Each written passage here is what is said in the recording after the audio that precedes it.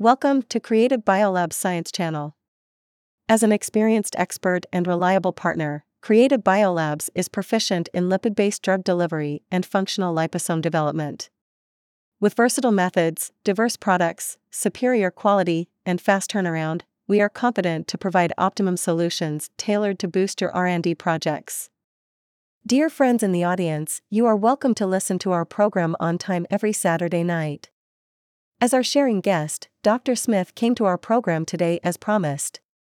There is a lot of interesting knowledge waiting for us to explore. I believe everyone is looking forward to his arrival. Let's welcome Dr. Smith with warm applause. Would you say hello to our audience, Dr. Smith?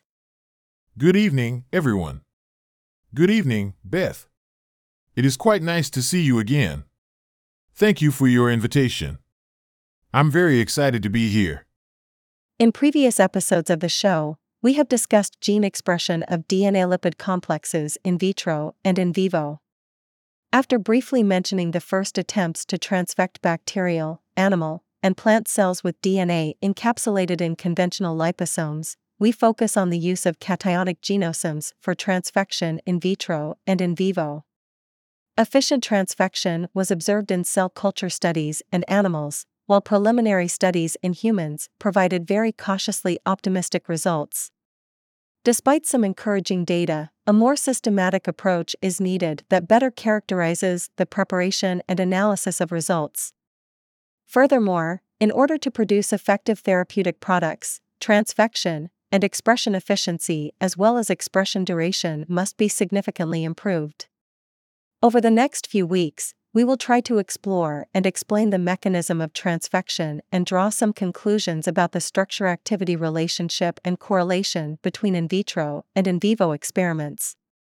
What is the biggest difficulty facing the current DNA liposome complex transfection strategy? That must be the transfection efficiency.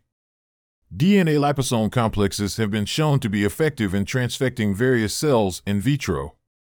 It is estimated that in the case of calcium precipitation transfection, approximately 1 in every million plasmids reaches the nucleus and initiates protein synthesis.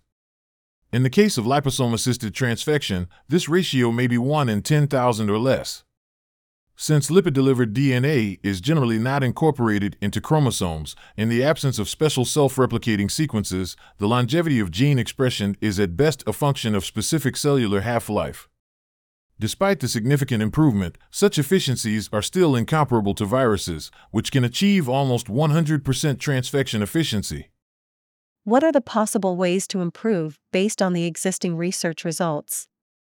A possible improvement could be to incorporate more information, such as nuclear targeting and membrane fusion, from viruses into plasmids or to add non-immunogenic, lipid or polymer-based fusion functions on complexes. The delivery of the ultimate goal into the body includes many other obstacles, but the choice of complex targeting and the use of tissue-specific promoters for gene expression can further improve DNA transfer to target cells and subsequent protein synthesis. However, in vivo transfection is much more difficult to achieve, especially via the systemic route, let alone the preferred oral route. So, what is the reason for our attention to structure-activity relationships? Currently, this is a very active area of research, with hundreds of companies and academic groups involved. Unlike most of the tried-and-true work of the past decade, the key to an efficient delivery system will involve understanding the transfection process and the consequent optimization of gene delivery to appropriate cells in the body.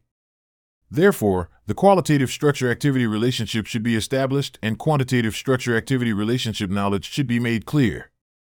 I will speculate on various models and mechanisms based on published information later. We all know that cationic lipids have many beneficial effects in the field of nucleic acid transfection. Why do these advantages exist? Currently, researchers believe that the beneficial effects of cationic lipids may be due to a variety of reasons. These include quantitative encapsulation and protection of DNA from degradation or condensation, increased binding to cells and cellular uptake, aid in endosome destruction and membrane instability, and ultimately targeted release of DNA to the nucleus.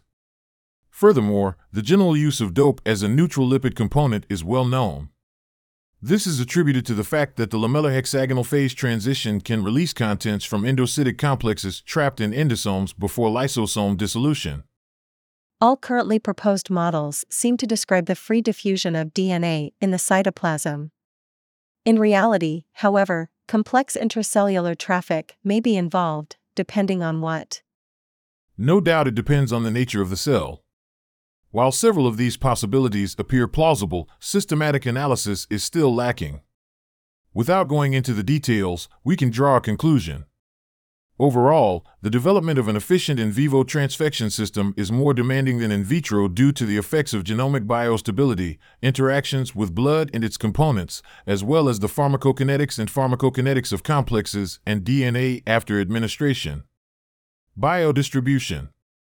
Since we are going to delve into the structure-activity relationship of the genosome, we must first understand what it means. Could you please explain it?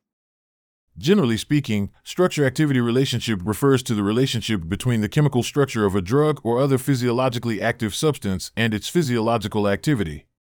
The earliest structure-activity relationship studies qualitatively speculate on the relationship between the structure and activity of physiologically active substances in an intuitive way, and then infer the structure of the active site of the target enzyme and design new active substance structures. With the development of information technology, quantitative structure-activity relationship with the computer as an auxiliary tool has become the main direction of structure-activity relationship research. The quantitative structure-activity relationship has also become one of the important methods for rational drug design.